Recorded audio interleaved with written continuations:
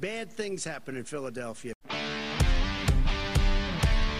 Oh, yeah! And what you gonna do? Big, massive dumps. Know your mouth and shut your roll. Oh, man. You don't know what hard times are, Dennis. That was perfect. All right, guys, you are here with the Driveway Athletes. You know, I've been debating going with the DA and having some kind of stupid spin on that. I'm not quite sure it works. Like we could do like a law and order. district attorney. Yeah, we could do like a law and order sound. Yeah, I mean that's. I gotta think about that one. Yeah, I mean it might be okay. So like, I just want you to know I am live and I am not a cat. Yeah, it's so ridiculous, man. Dude, like the judge is like being very patient with him. If you guys haven't seen, there's a viral video I would imagine everybody's seen at this point, where an attorney's like zooming into a courtroom and he's got a kitten filter on. And you can see he's very panicked by the way the little eyes are going around of the cat. But like, also imagine that guy like being your representative. I don't know if it was like a civil or a criminal case, but he's like, no, I'll just go live as this kitten. Like, are you fucking kidding me? And he's like, my assistant's trying to help me now. Like, I understand that, Judge, but I am live. Right. I am not a cat. Right. We can go. I'm prepared to go forward. Yeah. Could you? Yeah. Like they're doing this like this or like this. He's about to give his opening statement, and like you could be like facing jail time, and your lawyer's such a schmuck that he wants to go live as a white kitten. Yeah. I mean, he wants to go on the record. This has to turn into like some sort of like SNL skit at some point. Right? Oh yeah, like, 100%. Right. I am like the eyes, and that's what kills me. Is you can see how I wish I could see like his actual face, right? Like, split screen with the filter, and like how panicked he is because the eyes of the cat and how much they're like darting around, and he's like, they're like looking down. Yeah, right? Like I want to see this guy sweating out trying to get this filter off, and he's like, Helen, you got to get this fucking thing off. Like, how long do you think he was working on? He's like, we just got to call in. We're late. We just got to call in. Right. Cat or no cat. You think the judge is going to give me a hard time about this? Yeah. Like, what was he doing that it was on that? You know what I mean? I don't know. Like, who was he like zooming with previously that he'd be using a kitten filter? Right. Like maybe like one of his grandkids or something. I don't know. Or his grandkid was using it before him and it got left on. Yeah. Or it's like the new like ferry. You know what I mean? He was at a ferry. Like he didn't want to have to explain to the judge that he was using it the night before. Right. Yeah. It's like the Zoom equivalent of being like a ferry, I guess. So anyway, we're here. We're back. After a snow-filled week.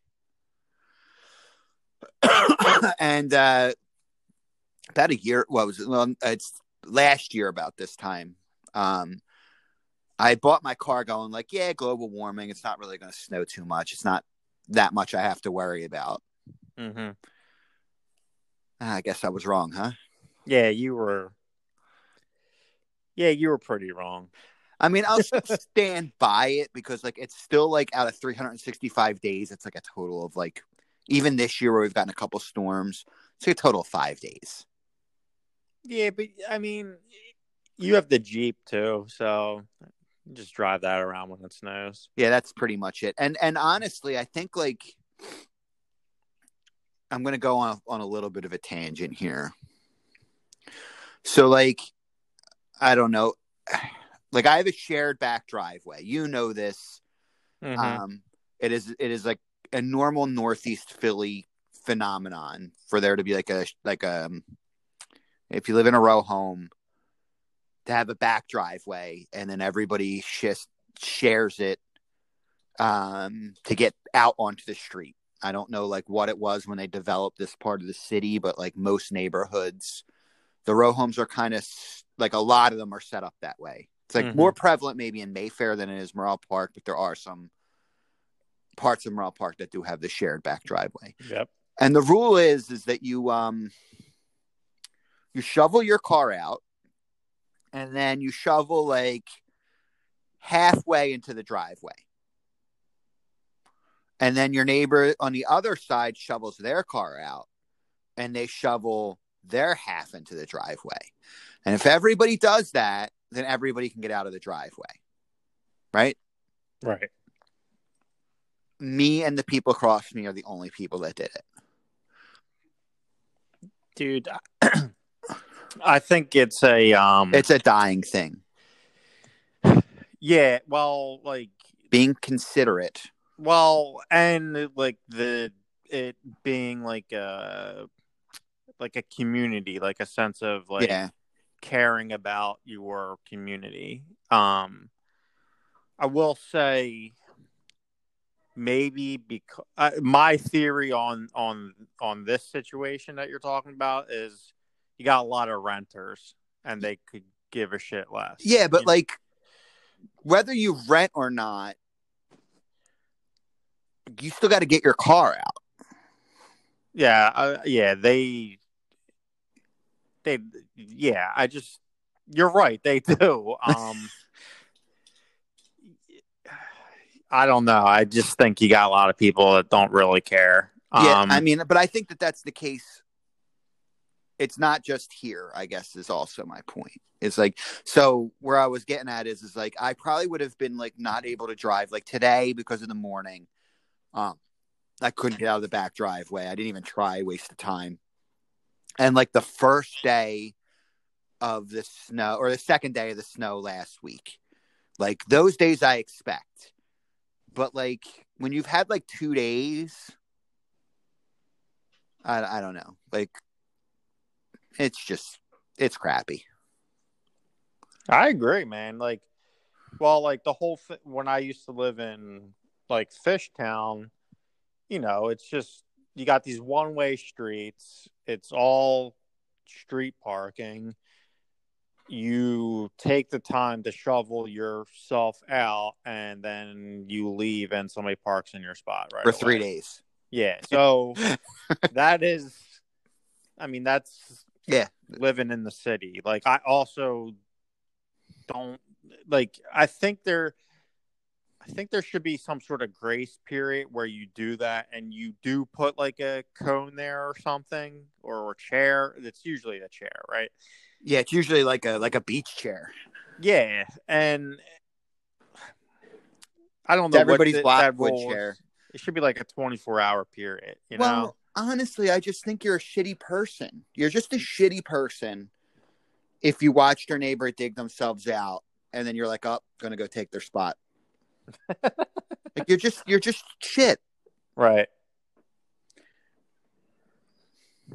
You know, like, oh, they just spent like half the day digging a nice spot out. My spot now. Fuck you. Like, you're just garbage. Yeah.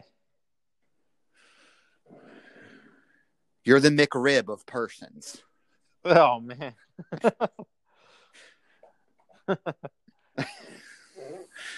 But, yeah, that's been like, so I made this bet about like, it's not really going to snow that much. And then this winter, and it wouldn't even be that bad. Cause I could like, once you get out on the street, the roads have been fine. Yeah. For the most part. It's the shared back driveway. Yeah. Snow in the city is, I just think not. Yeah. It's definitely, you're right. Like that whole situation with the parking and shared spots is always like terrible. People get shot over it. Yeah, it's not That part sucks for sure. Did you see that video from like, or see the news report from the people in like Scranton? No. So one guy is it the Scranton Strangler? Well, I don't advise finding the video. Someone sent it to me. But neighbors get in an argument about shoveling, and the one guy, like right on, like someone had like a ring or something like that. The guy fucking kills the two people and then kills himself. Jesus. So basically, like when you read the news article, it was like the one guy, like the two neighbors, there's like a man and a woman, were basically like he had dug, I guess, his car out or shoveled his walkway, and like they were clearing their car off and like throwing the snow on what he had just shoveled. And then they get in like an argument about it. And then like one of the members of the couple like threatens the guy. He comes out with a gun and the guy continues to threaten him. He fucking shoots them both and then goes in and gets a more powerful gun and like executes the woman in the middle of the street. It's like someone sends that and doesn't give you the warning that like you're about to see a Faces of Death video. And it might fuck your head up, you know? Yeah. And yeah, like, therefore, I don't go bitching out people who don't show the shared driveway. Yeah, I mean, but snow removal in the city is, and not like Scranton is Philadelphia, but and neighbors will say snow removal and neighbors can get very contentious. Yeah, I mean, yeah, for sure. Like, definitely a lot of fights over it. 100%. 100%. So, on to now we'll get to the fun stuff. Right. Get a good radio voice in for that one. So we had talked about doing some retro gaming things, and we're both yet to play Super Mario 3. And I didn't plan on going through and replaying the 1993 hit game Police Quest Open Season, but I did say I would go back and watch the playthrough. So I did do that. But I didn't pull any video clips. Did you have, I know I sent you some time spots to go through and watch. Yeah, I did watch them, and yeah. I got a couple things to say about it. So if you guys are not familiar, Police Quest Open Season, there were quite a few Police Quest games in the Police Quest series. A former LAPD, I believe he was the former LAPD commissioner, Daryl F. Gates. He was like, I'm trying to think of it's like a Tom Clancy, you know, like a name that got like put on these games. And he actually came out and denounced this game shortly after it was made because of the racial stereotypes. Okay, yeah, that. Because he was what I wanted to talk about. Yeah, I believe he was also a black police commissioner, so he was not very happy about the racial stereotypes pronounced or shown in that game. So, what year did that come out? 1993. Okay. For those of you guys that don't know it, like if you're younger, I don't like when I look at the numbers, the audience tends to be people our age, but I'm going to announce this as people who might not be. This game was like a genre game that doesn't really exist anymore. What they call like a point and click game. Mm-hmm. So it was like a CD-ROM style, which back when that technology came out, they really wanted to take advantage of like having a more realistic image on the screen. But in that, it couldn't be live action the way like a Grand Theft Auto or Red Dead Redemption would be today. Mm-hmm. Right. So yeah, it was like just like the image was like kind of like matted on the screen, and the characters would like move around kind of like the image. And you had like set points you could go to. You couldn't just wander freely, and like while they wandered around, like you'd have to like click like an image for the hand, and that would be to pick something up and or to talk like the like conversation bubble or whatever you would call that. Right. But But that's how you kind of navigated the game. And it was very like purposefully, those kind of games like really made you go through the motions. Like there wasn't like oh, if you do this, they'll automatically do it. Like you had to like take the key and use it on the trunk and then take the finger to take the things out of the trunk. You know, like. Yeah, I mean, it was definitely like very time consuming. You had to follow the proper steps to like get to the next, like get more things to open to actually solve the crime. So yeah, like a game that I believe like watching the gameplay now, like I think it's like if you were to watch someone basically just go through the steps exact, it's like 40 minutes. But really that game probably would take you like 80 hours to get through because you're going to make mistakes. You're going to zigzag. You're going to, you know, like you're not going to do things in the proper order. You're going to get stuck because you had to really do everything in the proper order. I forget. You could save, right? You definitely could, which was the benefit of computer games at the time. That wasn't really the benefit of console games at the time. Mm-hmm. That's like right around the advent of the PS1 and having like the memory card.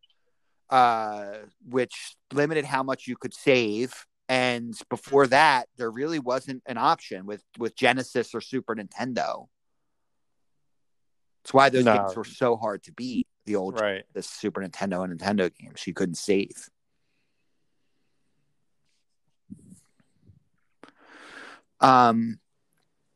So that I'll say that. So like that game, we just kind of touched on it, and I did watch a video. Like you couldn't really make that game.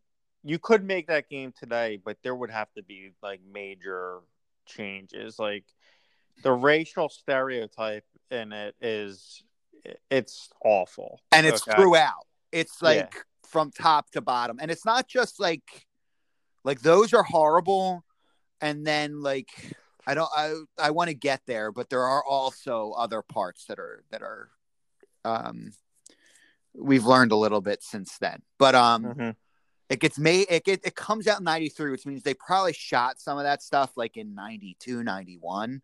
I mean, it's not the deepest script, but I can't imagine like the technology did not allow for a very fast turnaround time. I would imagine like even recording voices and getting it on there, I'm sure was laborious. Mm-hmm. Yeah, for sure. Like a voice file. Could you imagine? Like, remember how long it would take to download a song in the 2000s? Oh yeah. Like getting a voice file onto a computer and then matching it up to a part of a game, I'm sure was like just getting that to happen. I'm sure took so much time. Oh, for sure. Yeah, like all the coding and everything. Yeah, right. Like I remember back like downloading a song in the early 2000s. Like you would set it up to download before you left your house for school, hoping that it would be done at the end of a school day. Man, how ridiculous.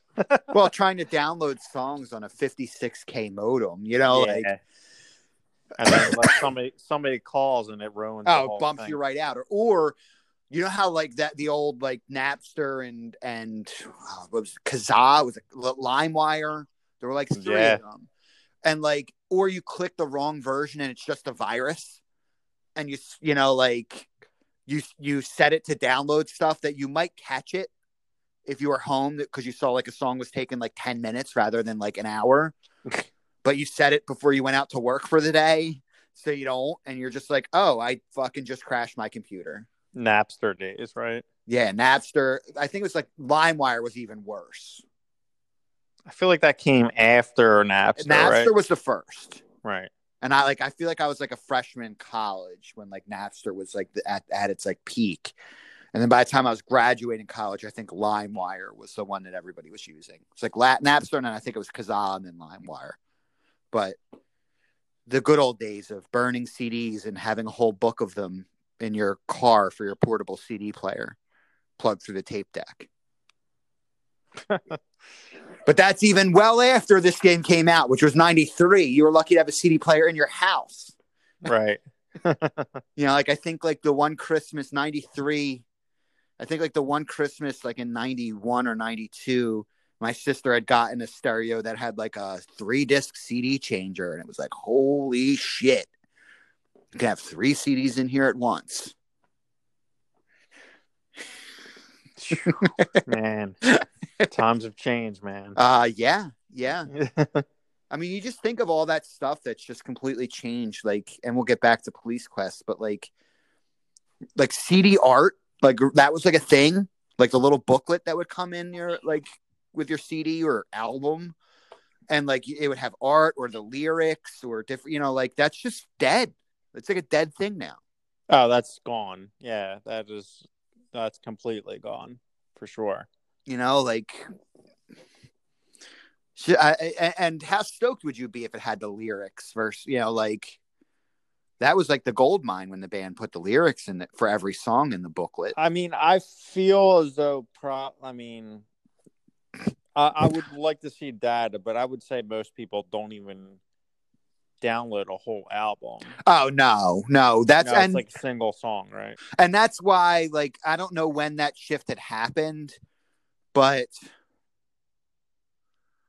like that's why even the music industry like pushed artists to be making more singles than entire albums. Like, yes, they might release an entire album at once, but really, like, I don't know. Like, I feel like when they released albums before, it was just like you might have like a couple like radio friendly, like the songs to get people to buy the album, but the album was the album, you know, like, and in a lot of cases now, it's just like a compilation of like 13 singles. Everything's featuring something or. But I don't know. I don't really listen to that many like new bands anymore. I'm that old at this point. Yeah, me either. There's like a few. I downloaded the Machine Gun Kelly album, the whole thing, and the whole thing is great to me. I mean, it's the first album that I've downloaded in a while where like I like every song. Oh, I mean, I like not like 80% of the songs on the album, which is, I think, like what someone like you or I expect, right? Like you would buy a CD and spend like $20 on it, and maybe like half of it, you know, and then the other songs grow on you, right? So, but that CD, that album, whatever we want to call it, that fills a very like missing niche. I don't even want to say niche. Fills a very missing audience. You know, like I just feel like the type of music that was put on that CD, that genre of music has, even though there's bands making it, has been missing like the best band making it. Right. Like it's I mean, I guess it's a throwback to like, I mean, Blink-182, really. Yeah, like early late 90s through mid 2000s pop punk. Like pop punk. Yeah, exactly. So, but now that Napster and Kazaa and LimeWire have taken us down this road, we can bring it right back into like stereotypical racist video games. Yeah. I mean, it's like, it's so blatant and it is really like racist. It's uncomfortable. I gotta wonder like what the makers of this game were thinking at the time. Well, and think about it though. Like I think that you and I, right, in 1993, I was like 12. Right. So yeah, I was probably 14, right? We don't think of it as being as long ago as it is. And I think, yeah. And I guess at the time, like, fine. Like at the time, like, I probably didn't sit there and think that, you know, like, it's funny, like that just hit me like right away. Oh my God, it's so bad. It made me uncomfortable. And basically what it is, you know, you have black characters that are obviously voiced over by white people doing a black person's voice, and it sounds in a stereotypical manner, right. And the same thing with like an Asian person, an Asian store owner, an Asian store owner is a white guy doing an Asian woman's voice. Like, it's just very stereotypical. Like, oh, it might as well have been that, like, that spoof movie with the Wayans brothers where it's like, exactly. Hurry up that's and buy. Exactly what I thought of. Like, but this wasn't done as a joke. No, because this is like it's a game. You're a detective. Well, it's a heavy crime too. Like, you're investigating the death of your ex-partner, and then and a child that were found dead in the same alleyway, and then another cop that was found dead like on his lawn. Mm-hmm. So it's like this heavy crime that you're investigating, and it's like, holy shit. Like, at one point the lead suspect is called like Yo Money or something like that. I forget what, right. Like, it just was like, I have to look that up, because like it was like you're investigating it and it's taking you down like a couple different lanes, and the guy's like a gangbanger in the neighborhood, and that's like one of your first lead suspects, and it's like that, even that name is bad, and that's not going by the guy like doing the voiceover where he's like, I'd be sleeping, and it's like, yeah, like, I mean, come on, man, it's hard. It's really bad. It's just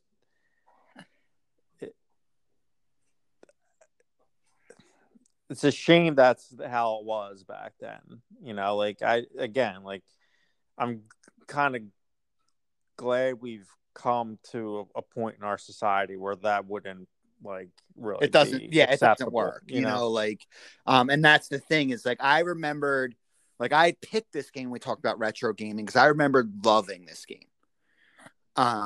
Me too. Yeah, I was a big fan of it. And so like 1993, you're talking about like, like Law and Order's only been on for like a year or two. Special Victims Unit hasn't really started. NYPD Blue's not on the air yet, I don't believe. Like, that may have been on the air. Or it was like it just had started. Like, the gritty like crime story wasn't on every channel like it is now. Right. Like, it was like a big thing. Like I remember like Law and Order, like it was big in my own house. But like it wasn't like what you consider it like now. Like, that's like a stalwart tell. It's been on, just Special Victims Unit has been on for 22 years or whatever it is. Mm-hmm. Like it's easy to think of now where there's like a crime procedural show on at every hour of every day. It's like a college campus party, like there's always one happening. So yeah, it says like NYPD Blue came out in 93. So same year. Yeah. Same year. So like this is like when I had written up some points I wanted to hit, but like this is kind of like the beginning of introducing like real law enforcement procedures into like the mainstream. Well, yeah, like you said, I mean, the game was basically written by a police officer. Yeah. Right. So like you've got to, as a detective, you've got to draw like a chalk outline. You have to use like a glove to pick up evidence. Like, and it makes you do these things. You've got to like make notes about the graffiti in the area. Like you've got to go to the shooting range to qualify. And like I was like 12. I think I said I was 12, like 93. So I was 12. These aren't really things you think of as like a kid who might, who doesn't have law enforcement in their family, right. As like parts of like the doldrums of the job, like the things that you've like quote unquote got to do. Like, you think of like being a cop, like when you're that age or younger, as like chasing the bad guys. It was definitely, yeah. It was I don't want to say like a bit ahead of its time, but it definitely was. It was and it wasn't, right? Right. It's a product of its time with how horrible it is in its stereotype and racism. Sure. But ahead of its time in like crime procedural drama was not part of the American lexicon, or I don't want to use words that are too big. Part of the American vocabulary in 1993. No, they weren't.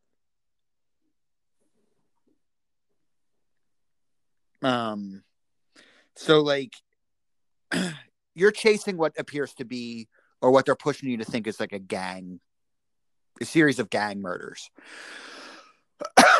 And eventually you happen upon this like old timey movie theater, even for 1993. Yeah. And the proprietor of that theater gives you like a soda and lets you watch a movie for free, and you promptly pass out. He wakes you up, kicks you out, and then like you leave and go back and find a woman in the same condition that you were just in, and then you get knocked unconscious. And basically, not to walk you through the ending of the game, but basically the proprietor of this movie theater ends up being like, it's 1993, so they're not going to do a good job at telling you exactly what's going on here. But I'm going to say ends up being a cross-dresser. So, because I'm not going to say this person is trans because we don't know. Right. So, I'm going to say the plot is a little. It's kind of close to like it reminds me of like Silence of the Lambs a little bit. Well, I think that at that time, because that again is becoming part of something that the masses are learning about, and there's a lot of othering of that community. Mm-hmm. And even in 93, there's still othering of gay. You know, like, and then this is even more on the, I don't want to say fringe, even more on the marginalized. Mm-hmm. And so I feel like back then, yeah, it mirrors it, because I think it was just a subject that, I don't know if it was law enforcement or drama, was trying to find a boogeyman. Yeah, like this. I mean, yeah, like like this, basically like a serial killer type. You know, like it. That's why, like, it kind of reminds me of Silence of the Lambs. It comes out right around the same time. I think Silence of the Lambs is 92. Mm-hmm. And this game comes out in 93. So you also wonder if, like,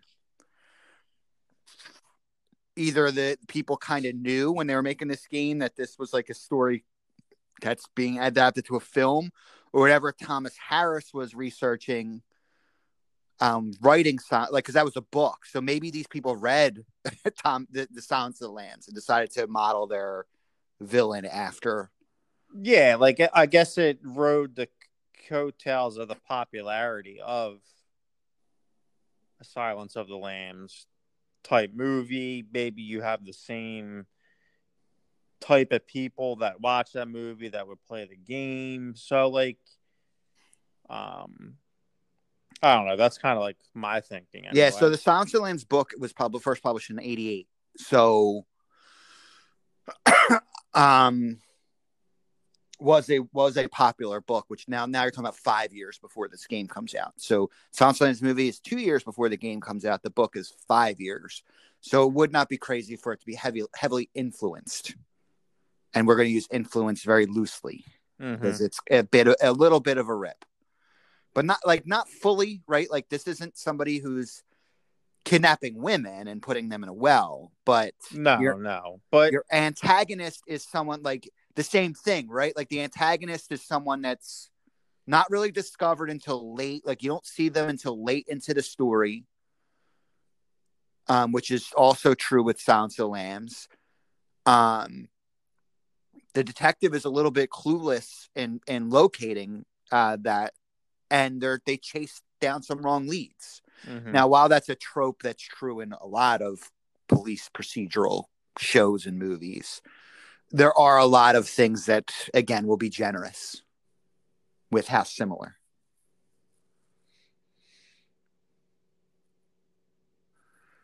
I mean, so like that game, so I will say, so Police Quest open season comes from like the Police Quest like series of games too, like, and I can't really remember like the other games all that much. There was a SWAT one that I did that I had purchased, or my parents purchased for me, which was a lot more like, it was not crime solving. Like if you were like the sniper, like you had to do the formula yourself for how to set your scope. It was very intense. And I just didn't have the patience at that age to be doing more math than school required me to do. Yeah, so SWAT came out after open season. Right. And we also forget that games of that time, a lot of times, like they reskin games. Like they basically would take a game, change a couple things, and release it on the same operating, like the same platform. Engine. And the same engine, and then just reskin a couple things and, put it in a new box. But yeah, I mean, so I guess the point being is, and I wanted to get there at the end, was as bad as they were with the race is also as bad as they did maybe with their antagonist.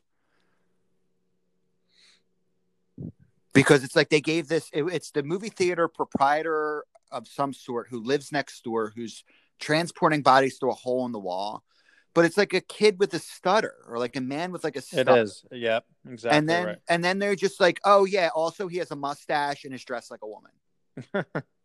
Like, yeah, there's not, I'm not saying they've got to give me the pathology. I'm just saying, like, even in like looking back all these years later, like, I just feel like they tried to do this to creep the 1993 audience out.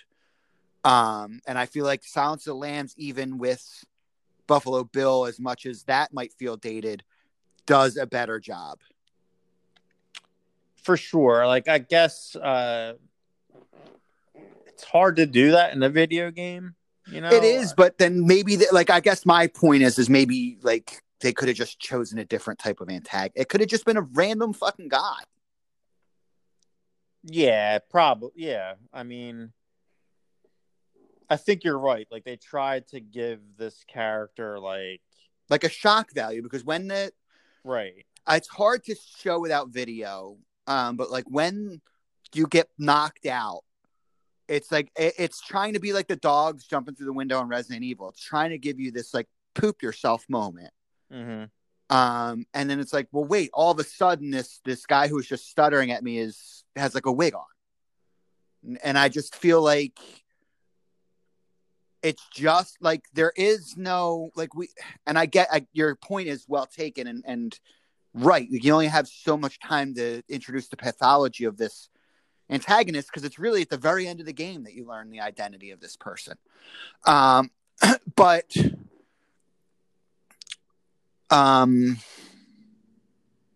it could have just been the person, like I don't know the reason that they chose to go this road other than to try and,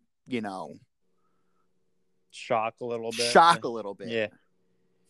And that's it. And now that you're looking back, and I don't, as much as I'm not the biggest fan of like judging 1993 through 2021 eyes, there is a bit of like, it just was unnecessary. Like a guy drugging people in a movie theater and killing them is just as scary if he doesn't put on women's clothes. Well, I mean, I guess the whole idea of us doing this is, does it hold up? Does it hold up? Correct. And it doesn't. In any sense of the word. Like, I don't even think this held up in 1998. Right. Right. It just doesn't. It just doesn't. Like, Right. probably by 1995, you're a little cringy at this. You know, like it works in 1993 and before, and then by 90, like, and definitely by 98, like, you know, like Yeah. it just didn't work. Yeah, it didn't. And now it's even more bad because it's like it hits so many boxes of just not surviving. You know, like. So that was, I mean, I guess what it did do well is your point of like introducing that type of like kind of like gritty like police work and you know like how to go through a game, like doing the proper steps, like all that type of stuff. Like that part it did well on. the crime procedural part, I will say Right. it did it. Yeah, that part is like it's actually interesting to do. You know what I mean? It's not to me it wasn't like boring. You know what I mean? It No, for as much as it's point click, point click, point click, right. it is a bit of like, oh shit, like writing, like you are doing an investigation, you've got to write reports, file, you got to type them up, you got to file them, you know, like you got to make sure the evidence gets to the right place, you got to talk to the coroner. Mm-hmm. And that stuff, again, today in 2021, with true crime being everywhere and crime procedural being everywhere, it feels a little bit of humdrum. But like in 1993, it was like, oh shit, you have to go to the morgue, you know, like this is before everybody had to see Dennis Franz's ass on YPD Blue. Yeah, so we'll say this, like the gameplay, while that genre of game does not exist anymore, for me, for that to still hold like in my brain that long had to be decent. Right. Like, but the execution is like beyond piss poor. It really is. Yep. For sure. Yeah, I totally agree.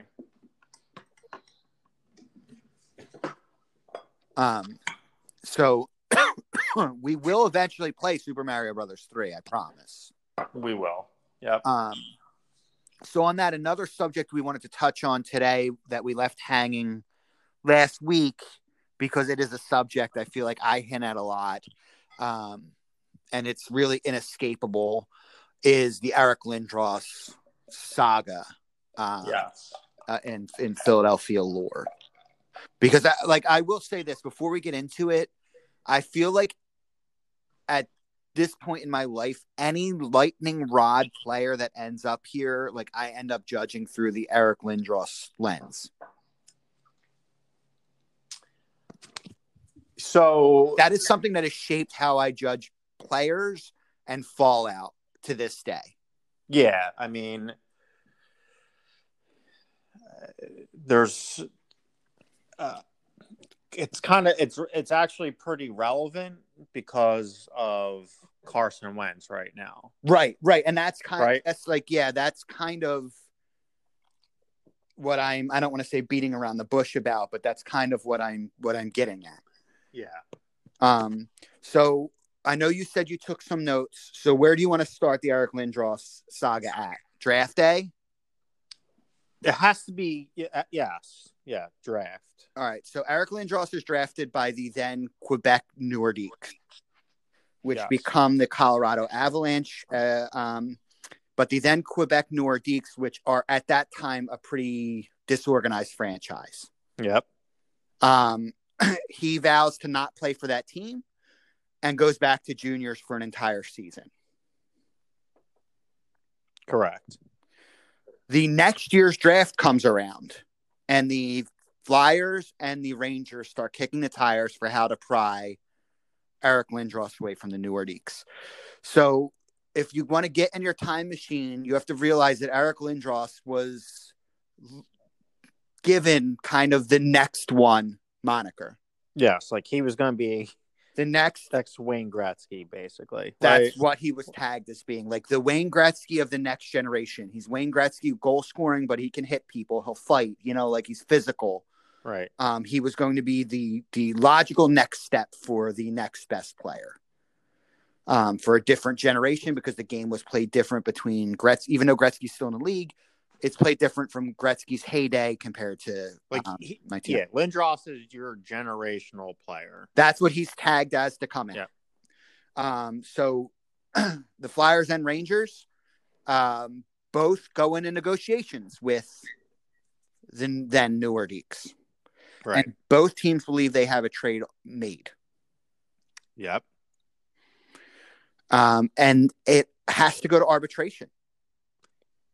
Yes, because like the Flyers said they had an agreement with the Nordiques, and the Rangers said they had a agreement with the Nordiques. And so this is probably why, like, take this in a nutshell. Probably why Eric Lindros didn't want to play there. Like, look at what this team is doing.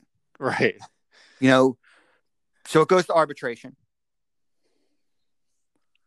Flyers went out. Because they had a deal 80 minutes before the deal with the Rangers. They had an agreement with Quebec 80 minutes before Quebec also agrees with New York. Exactly. So that you want to talk about just being like shitty. Like once you say the deal is done, the deal is done. Yeah, you don't go keep working on another deal. Right. You can say we will accept your deal pending this other deal. But you can't say, yes, we accept your deal and continue negotiating with another team. Right. It's pretty shitty business. But in that, because they did that, the Flyers actually had to give up even more to make up for what the New Nordiques lost out on in the Rangers deal. So this is what they give up. All right. You want me to read it all? Go for it. So the Flyers give the Nordiques Steve Duchesne, Peter Forsberg, Ron Hextall, Kerry Huffman, Mike Ricci, Chris Simon, the Flyers' first-round pick in 93 and 94, and $15 million in cash. That's a haul. That's a haul. Because you're really giving up Hextall, what was supposed to be in his prime. Mm-hmm. Mike Ricci is a very nice player. Yes. Peter Forsberg, a Hall of Famer. Right. We don't know that then, but he's a late first round pick. He's touted as being he's going to be a very good player. You don't know that maybe he's going to be a Hall of Famer, but you are expecting him to be a very good player. Mm-hmm. So yeah, and $15 million. And like kind of tracing these first round picks that they gave up. Mm-hmm. One of the picks was a trade to the Canadians. It was, hold on, let me just bring it up real quick. It was Jocelyn Thibault, goalie, was picked in the 93 draft. He was traded to the Canadians and with another player for Patrick Waugh. Not necessarily the best trade on Montreal's side, but Patrick Waugh wanted out of Montreal. Right. I mean, so that pick kind of turns into a Hall of Fame goaltender. And Thibault, Jocelyn Thibault knocks around the league, but he's a serviceable goaltender. Yeah, like I'm looking at his let me just look at his stats right now. So he plays Chicago. I remember him being in Chicago. He plays 586 games. He has a 500 record. Okay, I mean, not great, but there's probably some years where he also wasn't on great teams. Right. His save percentage, I mean, you tell me, this seems pretty low. 90. It's basically 90% save percentage. In the 90s? 94. Not 94. Like 0.904.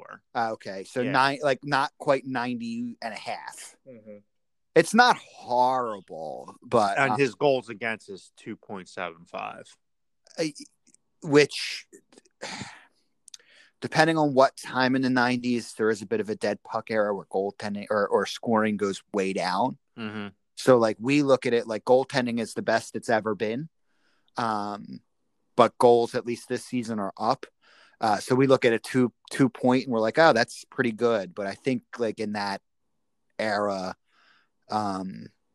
teams just didn't score. Like there was like an explosion, and then we hit this dead puck era, like thanks to the Devils a bit, in like the mid to late 90s, where goal scoring kind of goes off a cliff. So in hindsight, retrospect, I mean, I hate to say this, but like Colorado wins out on that trade. Colorado wins out on the trade, absolutely. Right. It's kind of hard to say that they don't. They get fours. They win a couple cups based on they do, right. But it's also not like they didn't get other players. Right. Right. You end up with Sakic. You end up with a couple good defensemen. It's not like, so I guess the next words that I'm going to come out of my mouth is, yes, Colorado wins, but the Flyers didn't do too shabby. No, I mean, they get a Hall of Fame player in return, and they are then a contender, like come 95 for years. Until right. I mean 2003 ish. Right. They go to a Stanley Cup and lose, right? You know, like right, but they're always in the conversation as being the best team in the East. Yeah. Under the like Lindros years, Lindros wins an MVP. He wins a Hart. Yeah, he wins a Hart Trophy. He's a Hall of Fame player. He's a point per game player. Yeah. So yes, they lose, but because do they build the same? Like, to me, like straight up players, like you're saying you don't know at the time, but like I would say Forsberg rivals Lindros. You know what I mean? Well, we know that. All right, so yeah, point taken with Forsberg, right? Like your point is they're probably an equal player. Yeah. Right? But the thing is, it's right. Like if you look at it now, it's hard to justify the trade because Lindros is going to have a shortened career. You know what Colorado does, but you don't. Lindros was known, like you knew this guy was going to be good to great. Forsberg, again, with that, like I forget when they took him. I believe it was like after the 14th pick. You just don't know. And at the time, and I feel like with the draft, and I feel like we get, as like fans today, we get like really wrapped up in like we overvalue the draft a little bit. Because a lot of it is crystal ball, right? For sure, yeah. And a lot of it is a bit of voodoo, and you hope that you have scouts who have a good record of it. But where I lean towards, I think where that trade really bites them is you end up sending Hextall away, and then you end up bringing the guy back. So you lose him. And by just quick correct. So Forsberg was taken 6th overall. Oh, 6th? I thought he was 14th. Okay. Yeah. All right. Yeah. So he's going to be a good player. Okay. Right. Fair enough. Right. That does change things a little bit for me. A 6th pick, you should be pretty confident is going to be a good NHL player. Mm-hmm. Fair enough. So, but I still say, like, yes, what we know now is if you're going to get an equal player, you don't give up all the other things, right? Like, sure. But looking at, again, to get in your time machine, the Flyers think they're getting the next Wayne Gretzky. The Flyers think they're getting the next, I mean, the name your best player from an era. Like, that's what they think that they're making this move for. Right. That they're giving up what is going to be a very nice player for what is going to be the player. And obviously looking at it now, like it gets much harder to justify. Also, I will say this because I just reading a little further is I totally forgot about this, but the Rangers, for not making the trade or not getting the arbitration, they also win a Stanley Cup in '94. Yeah, which is the next year. Right. So, making that trade, maybe they don't win the cup. Well, I'm gonna say some things next that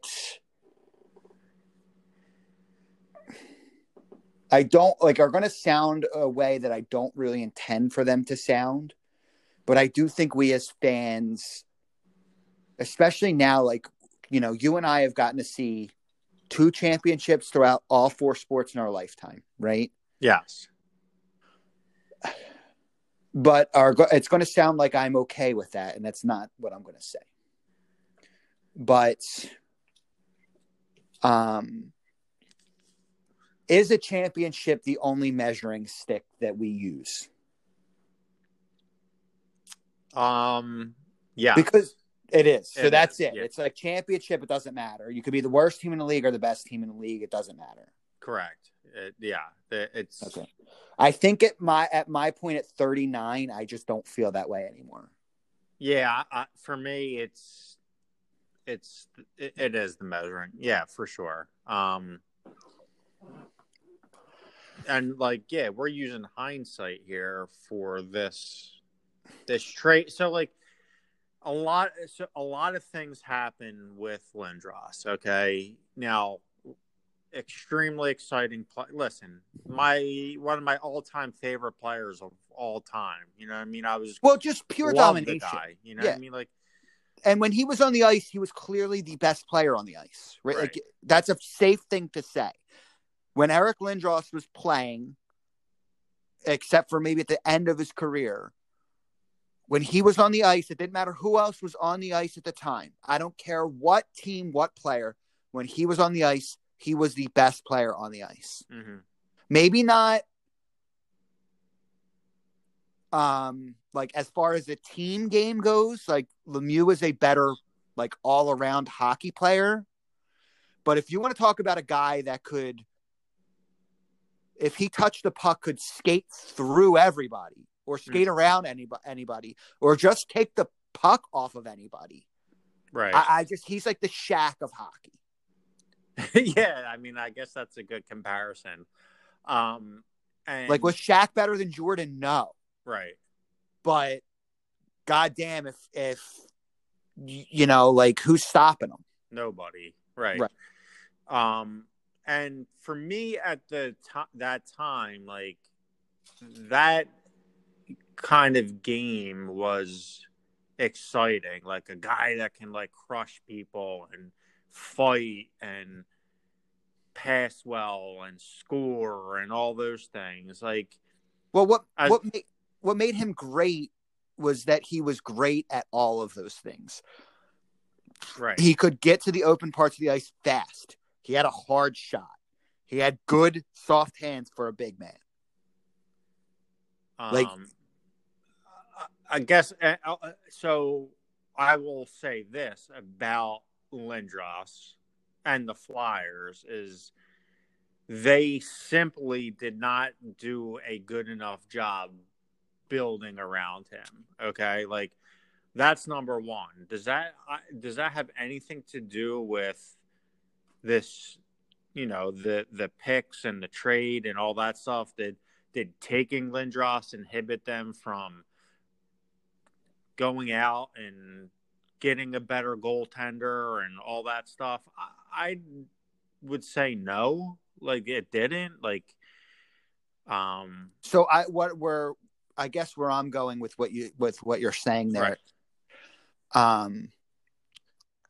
Think about the Flyers at that time. They would outspend anybody if you gave them the opportunity.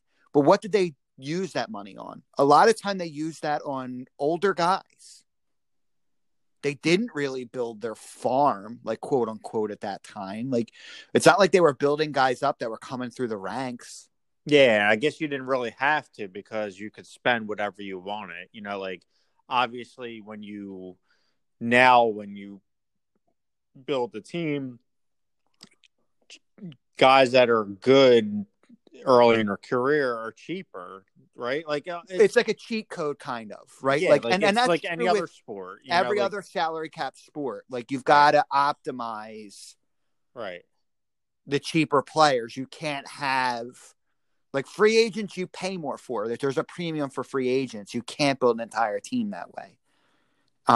You've got to optimize younger, cheaper guys. Like that's the way it works. The Flyers of that time, if we're kind of like comparing Avalanche versus the Flyers right now, like who won out on the trade, I just remember the Flyers like only having like one scoring line. You know what I mean? They had probably the best. I mean, that one of the best lines in hockey. Yeah, but one good defense, like one solid defensive line, and then a bunch of big North American bodies.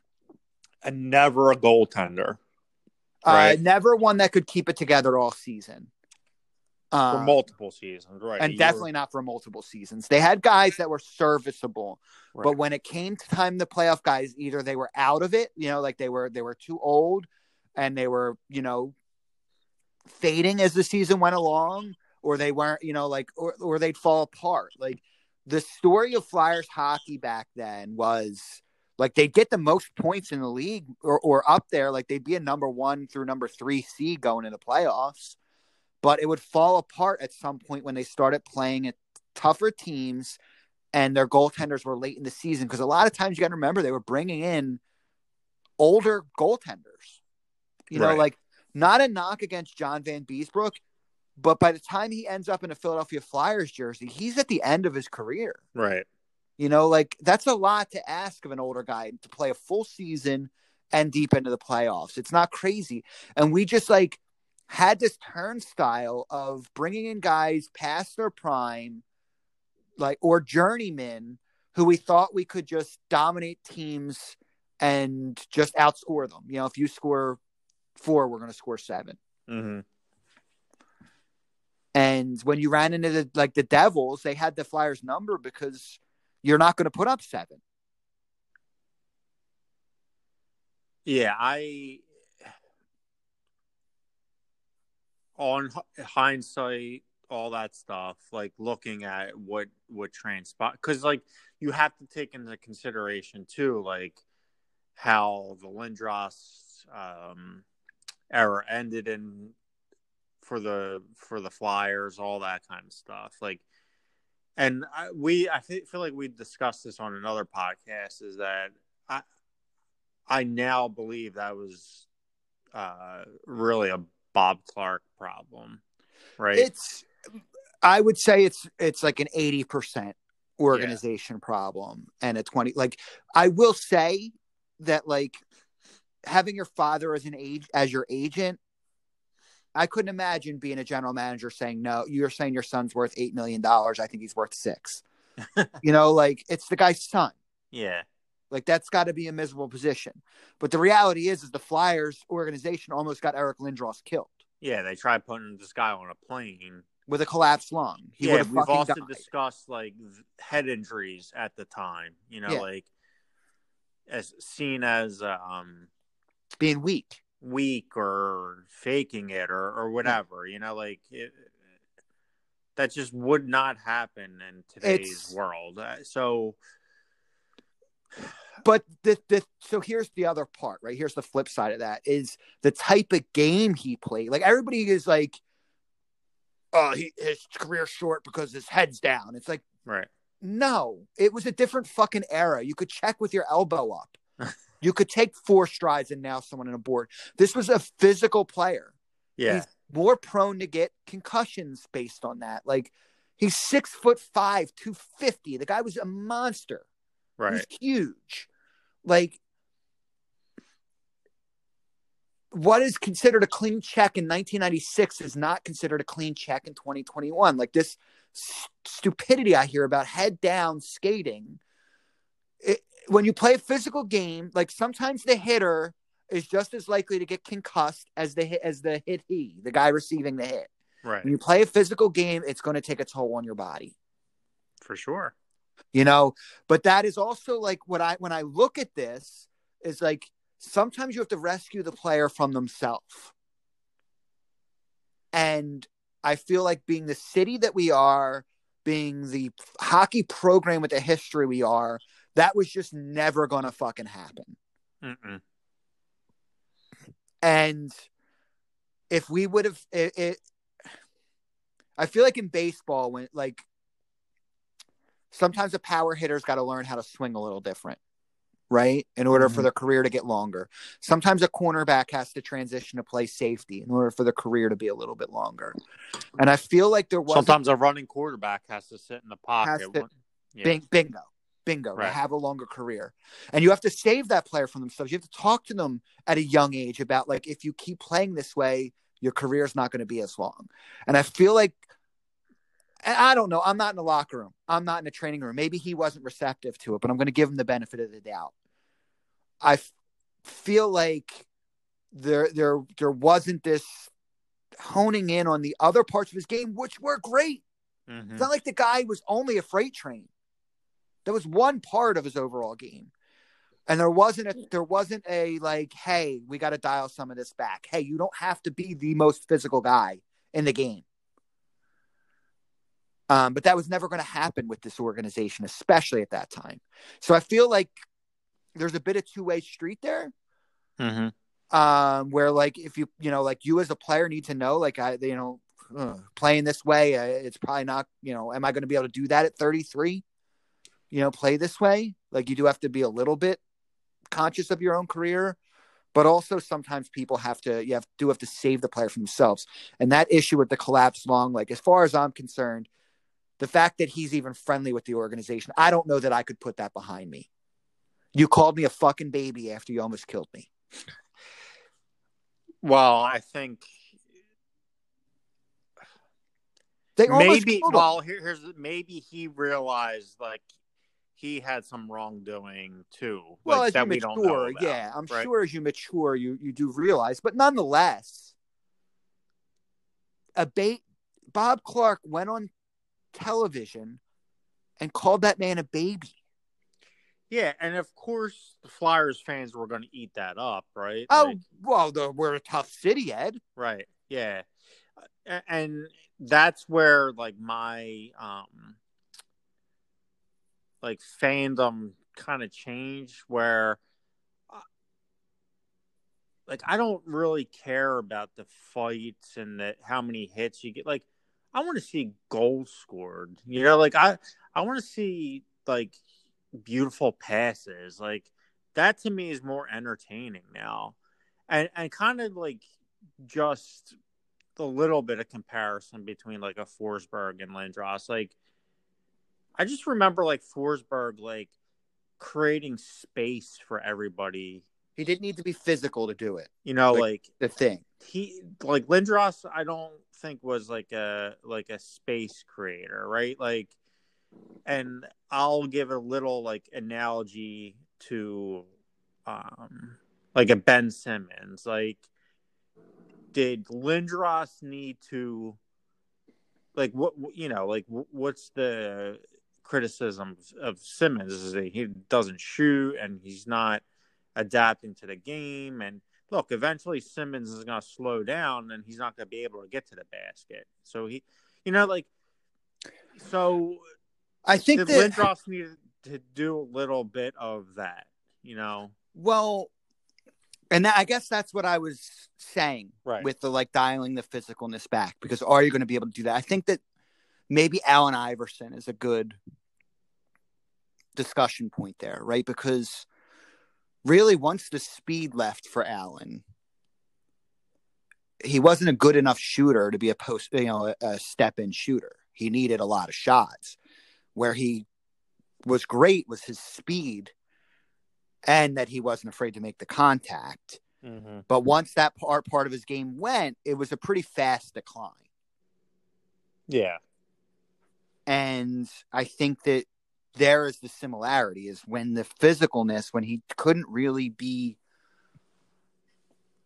the freight train anymore because his head wouldn't allow that to be. Like, that was it. Yeah. And I think that he had the vision and the passing ability to do the other things. It's very hard when you, like, we always have these discussions as fans, as former players, as whatever, of like, who's athletically better or who's this better. And I think that what gets lost in there is the Tim Duncans of the world, the people who adapt with the game and play a solid fundamental game and have long careers. Yeah. And we get, I think we as fans get way too wrapped up in all of these guys are great athletes. You're a great athlete if you get to any professional league. Like, For that's sure. not, Yeah. I mean, that's not up for debate. Right. But then there's the guys that even look like great athletes compared to those guys. Right. And this was a little bit of our talk about Dominik Hasek, where, like, yes, amazing guy to watch, but I think that we get that's the part of percentage, and I guess where the next part of what I'm trying to get at is sometimes those guys who are that, like, have relied on their athletic ability through their entire lives don't learn the other tricks because they haven't had to. Right. And it's like truly the exceptional, like the 1% of the 1% of the 1% that do that. There's only but so many Kobe Bryants. There's only but so many. I'm trying to think of like another good example of a guy who, well, athletically, I'll take the greatest basketball player of all time is like Jordan. Like, when his athletic ability, so to speak, started to like decline, he became like this, like somebody that could hit shots wherever, right? Like, he basically saw that in himself and was like, I need to adapt, and I'll become great at this part of the game. But those, like, I guess my point is like, there's a huge chunk of guys like in the middle that aren't the greatest or in the conversation of the greatest ever, but were great athletic players, but have shorter careers because they can't get out of their own brain with using more than their athletic ability. Yeah. And I mean, true across all sports. Like, this isn't a basketball or football. Like, it's very hard to not use what got you here. And I feel like when we look at an Eric Lindros, and we look at what could have been, and I think you're in my feeling, I think we're getting to the same thing here, is maybe in different ways, but is really like, he could have been just as good and had a longer career if that game change happened before the physicality was gone. Sure. I mean, listen, he was dominating adults at like 14 years old. He was dominating. I mean? He was, as a rookie, he was beating up adults, as 18 years old, like, I mean, how do you not to understand? It's even hard to put yourself into that mindset to even understand that. No, yeah, right. Exactly. But at the same time, that's where I feel like your coaching staff has to be the person to get across to that. Yeah, and kind of going back to what you said, maybe like he just wasn't. He might not have been receptive to it. I mean, yeah, I don't know what it's like to be 6'5" and a brick shit house. Yeah, like kind of like, you're not going to tell me what to do. Like, so I think maybe that's why he's more like friendly to the organization now, is maybe he realizes he made some mistakes too. Yeah, absolutely. So, but nonetheless, so I guess like where we are is like, I guess where I am is knowing what I know now, it's hard to justify. That being said, I don't know that I trust that Flyers organization to not have made the same mistakes with Peter Forsberg and drafting and trades and goaltending that they did with Eric Lindros. Right. And that's like, it's easy to say like, Forsberg was a piece of a great team. He's a Hall of Fame player. He had a lot of really good players on that team, including a guy who's in the conversation for the best goaltender in the history of hockey. Right. Right. Like, let's call a spade a spade. So I don't know that it automatically flips the script and the Flyers become the Avalanche, I guess is my point too. And I don't know. It was fun. It was really fun watch. Like, yes, a lot of heartbreak, but man, watching those teams was something. I mean, that Red Wings series is terrible. Right. But those teams, every year, you knew that they were in the conversation. And when we're sitting here in 2021, not just the Flyers, up until like this very recent Sixers, you'd have to go back to the Andy Reid Eagles to know that every year you had a contender. Right. You know, year in and year out. You just don't. Someone had said something, I forget what player it was, but it was a hockey player, but they said something to the effect of, you only get so many times when you look around the locker room and you say, we have enough to get there. And the fact that the Flyers had that year in and year out, yes, we didn't win a championship. It still was a good era of Flyers hockey, a good era. Oh, for sure. Era, yeah. You know, and I guess that's so I don't trust that general manager, that team as it was constituted, even with keeping Ricci and Hextall, that the outcome would have been any better. Yeah, I guess I'm on board with that for sure. Yeah. That's pretty good. I would say, yeah, that's a good argument. It's interesting. It's definitely interesting. And because I talked a little bit about this when I talked about the next round. I did a hockey episode earlier in the week. We talked about the next round of Flyers Hall of Fame players. And I know you and I had sent some messages back and forth about it. But, okay, so you have to also look at the Flyers dominoes, right? So they don't trade for Lindros. Well, I doubt that they then also trade Recchi to get Leclerc and Desjardins, right? Desjardins was your blue liner for a decade. Your best defenseman for a decade. Yeah, he was an awesome player for sure. Yeah. And what's crazy to me is he's your best defenseman for a decade, but looked completely different from the rest of your blue line. And this is not a knock against their typical Flyers defenseman. Like Chris Therien to me is the typical Flyers when you look at the crest defenseman. Mm-hmm. And this is not a knock because he was a perfectly solid top four defenseman in his era, but the big-bodied North American mucker defenseman, right? Eric Desjardins was not that. No, he was fast. He played his defense more like a Provorov, by getting his stick on the puck. Yeah, and getting skate. out of the zone and skating making out the of read. Trouble. And again, Therien was here forever on a very decent defense. This is not when I say that, this is not the guys like Chris Therien ruined that team. That's not what I'm saying. It's just a very there's a certain type of player, especially on the blue line, that the Flyers wanted. And Chris Therien exemplifies that. That's all, I actually miss Therien in between periods right now. I will say that. Yeah, he was good. I mean, I don't understand why they and I went off on They do this. I feel like NBC Philly does that often. Yeah. But my feeling is I like Therien. I feel like he should have a job somewhere doing that because he's good at it. But I feel like when you bring in a Scott Hartnell, let him be Scott Hartnell. Yeah, maybe I think maybe he doesn't want to be. I don't know. No, but what I think it is he'll settle into the role. Yeah, you know what I mean. Hopefully he gets there. I like Scott Hartnell. I just when I see you're signing Scott Hartnell, I want to see big personality. I think you'll see that. But I also feel and this is what annoys me about hockey as a sport, and then we'll kind of move on a little bit.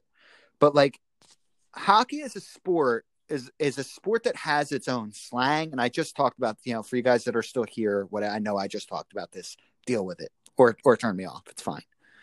But a sport that has its own slang, They're all kind of goofballs, but when you hear them in an interview, everything's buttoned up. Like, and I don't know if that's like these guys have been coached to not have their personalities for a long time, or that's what's expected or whatever. But like, it annoys me that like I got to hear the same cliches. Got to get pucks deep. Got to get into the blue paint. Well, I'm not saying I want them to come out and throw players under the bus, but like, no, they can have some fucking fun. Like, no, I'm not saying everybody's got to call a reporter a fucking weasel like Voracek did, but like a little bit of fun. Yeah, but it's run by an organization. You know what I mean? Yeah, like, but I feel like but basketball lets its stars be their stars. They do, but you're talking about a broadcast. Where no. I'm talking about all of it. Like, I don't care. Fine, the broadcast is going to be it. They enter like I feel like I guess what I'm saying is there's a through line here. Yeah, but hockey guys they're more buttoned up. I don't know if it's buttoned up is the right word. Like, they're just like. And I don't even think like saying like working class or that's even like appropriate. But they're bros. But like hockey guys are bros. If you actually talk to them, they're bros. Like they are. But you don't see it, and I don't know what it is. So I guess my point is that not like it's not. I feel like there's something that happens, and maybe it's culture. It's not. Each player making a decision, it's culture, and the culture is like, oh, when we're in front of the reporter, we're going to give the cliches, or when we're doing an interview, we're going to do the cliches, and then it runs all the way through. So when you get to the analyst, they've been doing this routine a bit since they've been put a recorder in front of their face in their first interview ever, and I feel like for a sport. That's kind of goofy, you know. Like, maybe you're generalizing a little bit because I have seen guys like be themselves in front of reporters. A little, well, because if you're taking if you're looking at, you know, like football, all right? Like, you always get, like, if you're interviewing the quarterback, like, those guys are not spouting off at the mouth or... I don't even want... I just want them to be able to have fun with it. I think some of them do. I mean...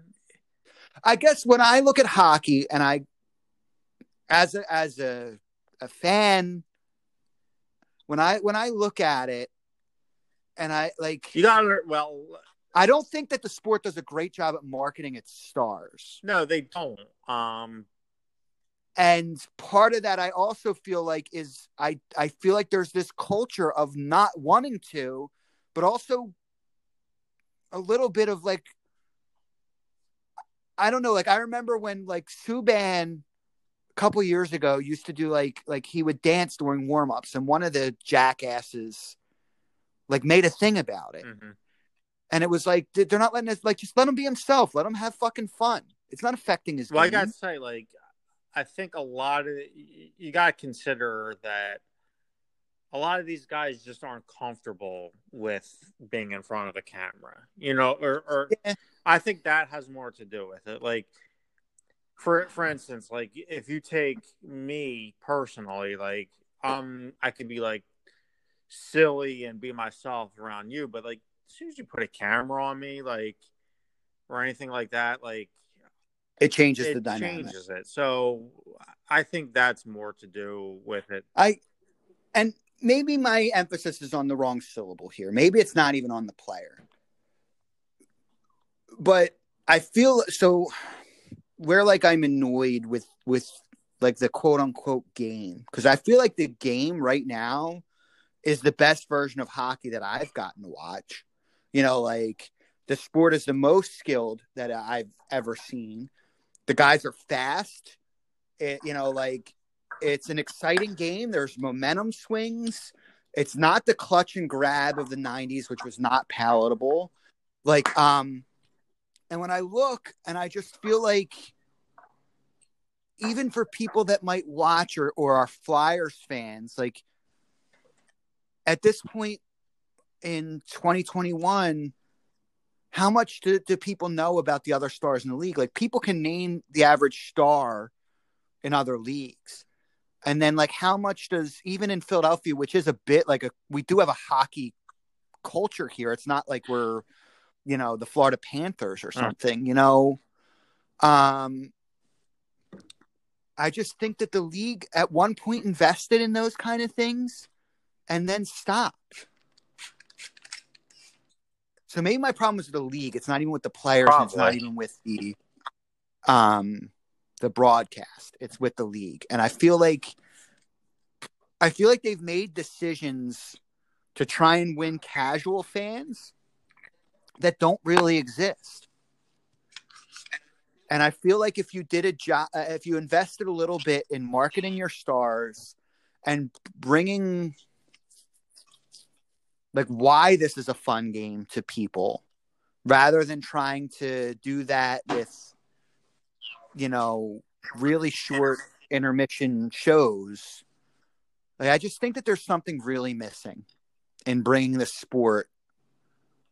Like, I feel like what they give you turns like the actual fan off a little bit to try and reach for an audience that doesn't exist. They're not even marketing to that audience that doesn't exist.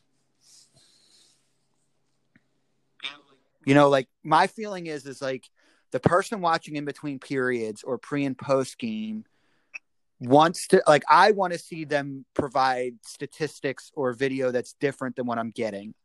And I feel like they feel like they're providing that kind of stuff for the casual. And I would say the casual isn't watching those things. Yeah, I mean, I think you're hitting on a really good point. And there are a lot of like really young, like marketable stars, and like the game has gotten younger and like faster. And I think there are marketable stars. And I also understand that they are and I feel like football runs in a little bit with the helmets. It's harder to market those guys. But because you don't see them as much as you see basketball or baseball. Yeah, that's true. But that being said, I think that we're missing something. So another topic for another day. For sure. Yeah. All right. I think we hit everything we wanted to hit on. I think so. Just to close out, if you were given the choice again, do you do the Lindros trade or not do the Lindros trade? Man. I probably would not do it, to be honest with you. Yeah. I think I wouldn't do it. I like all your points about like what the organization would have done, but you don't know. Right. I mean, it's you just don't know. But I think that I still would. But that's all right, me. Man. All right. Until next I'll time. talk to you. Bye. All right, see you.